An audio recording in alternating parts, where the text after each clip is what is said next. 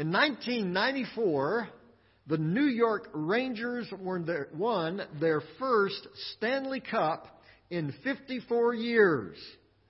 New York sports announcer Sam Rosen made the call. This is how he called it. The waiting is over. The New York Rangers are the Stanley Cup champions. This one will last a lifetime. Well, actually, it only lasted 1 year.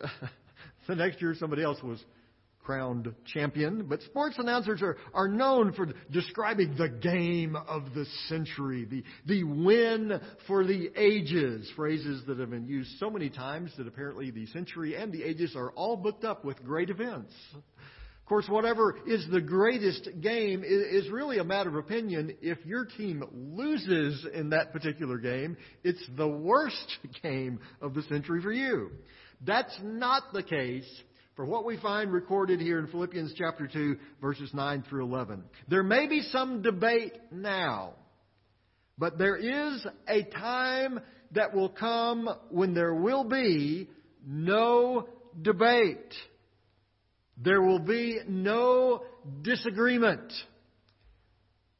There will simply be one name. Paul describes it this way in Philippians chapter 2, verse 9. Therefore God exalted him to the highest place and gave him the name that is above every name. And at the name of Jesus, every knee should bow in heaven and on earth and under the earth, and every tongue confess that Jesus Christ is Lord, to the glory of God the Father. There is no name greater than this. The name that is above every name. Have you ever heard something you just didn't understand? Or maybe something when someone told you, when you heard it, you just didn't really believe it. And then all of a sudden a light bulb comes on, and whatever it is they're describing to you, it makes sense. Oh yeah, that really is pretty special. Well, unfortunately, this was the situation for the people of the New Testament day that had a really hard time believing that Jesus was who He said that He was. He didn't fit the picture they had of who the Messiah was supposed to be. They thought they had it all figured out, and then Jesus comes and gives them a description that just doesn't fit their profile. And it was very hard for them to accept, especially the religious leaders that we know of as the Pharisees and the Sadducees. People like Paul. While he was still going by the name of Saul, you'll remember that he was a very respected Pharisee. And he could not understand what these Christians were saying about this man who had been crucified as a criminal. How could that be the Messiah? That didn't make any sense. And then Paul met the resurrected Jesus. And for him, the resurrection changed everything. And it wasn't just Paul. The book of Acts records that when confronted with the reality of the resurrection, there were a lot of Pharisees that suddenly realized, wait a minute, we've been wrong about this. And so Paul says it here in Philippians as straightforwardly as it possibly could be said. Even if you don't understand Greek and Hebrew, and even if you have a hard time grasping some of the great theological concepts in the Bible, this verse is really easy to understand what it's saying. You can't miss this. You can disagree with it, but you can't miss it. The name that is above every name, that's pretty self-explanatory what that means. Jesus' resurrection proved, beyond all question, beyond all debate, that He is Lord of all. That's something in the way that I was with mountains. I was born in Midland, Texas. There's not a whole lot of mountains out there. Not even hills. So I built one out in the backyard, 3 feet tall. I was proud of my mountain. I even asked my parents for skis that year for Christmas.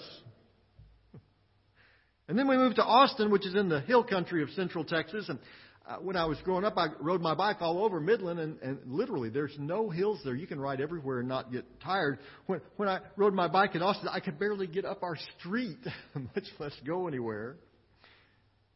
But my parents kept telling me, these aren't really mountains, they're just hills. My bicycle said otherwise, but I took their word for it. And then one summer we went to Colorado, and all the way there I would see a hill out the window of the car, and I would say to my dad, "Is that a mountain? Is that a mountain?" He said, "No, just wait. We'll get there." And when we actually got to the Rocky Mountains, I couldn't believe it. I'd seen photographs, but nothing really looks like a mountain except a mountain. I left Colorado realizing, so that's what a mountain is supposed to look like. And I also finally understood why my parents didn't buy me any skis. Paul writes this passage out of his personal experience. An experience of a former Pharisee who thought he knew what the Messiah was supposed to look like, who had rejected Jesus, who had persecuted believers who had said anything about him being the Messiah. And then one day on that road to Damascus, he met the risen Savior and Lord. And from that moment forward, there was no longer any question about who Jesus was. We have this same opportunity.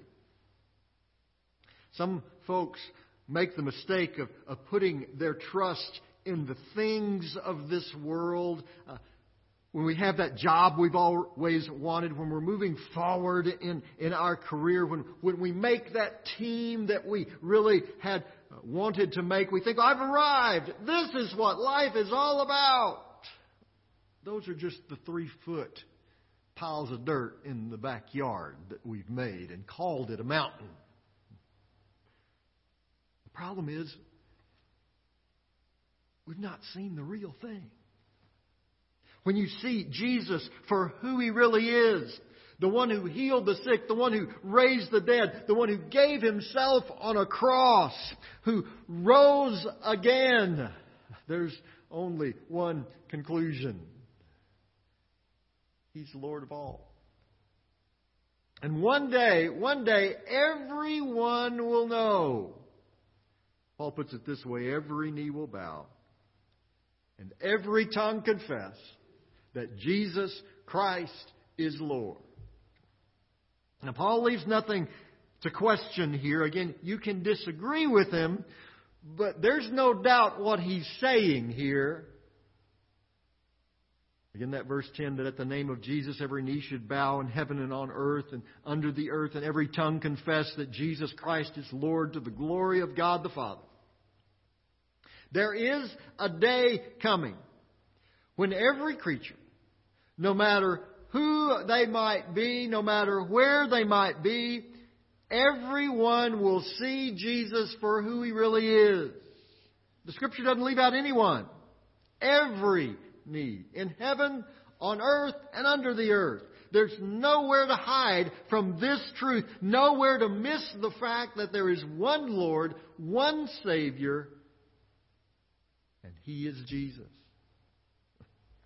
Jesus illustrated this truth with a story about a rich man and a poor man, two people that were as opposite as they could possibly be in life. The rich man had everything. There was nothing that he could have possibly wanted in life that he didn't already have. The poor man had nothing. He survived by eating whatever scraps happened to fall off the table of the rich man.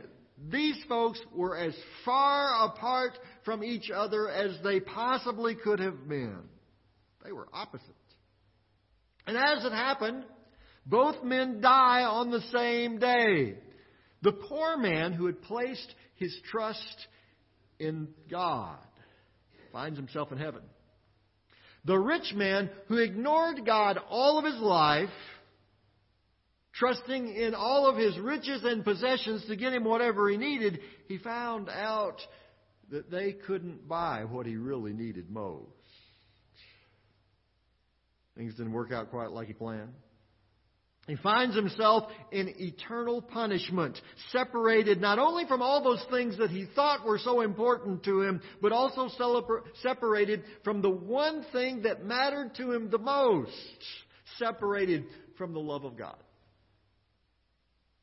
And from his torment, he cries out to the poor man, asking that he be allowed to come to him just even with a drop of water to cool his thirst. And when that doesn't work out, he asks that he be allowed to return back to life to warn his family about the mistake that they were making as well. And he's told that they had the Scripture.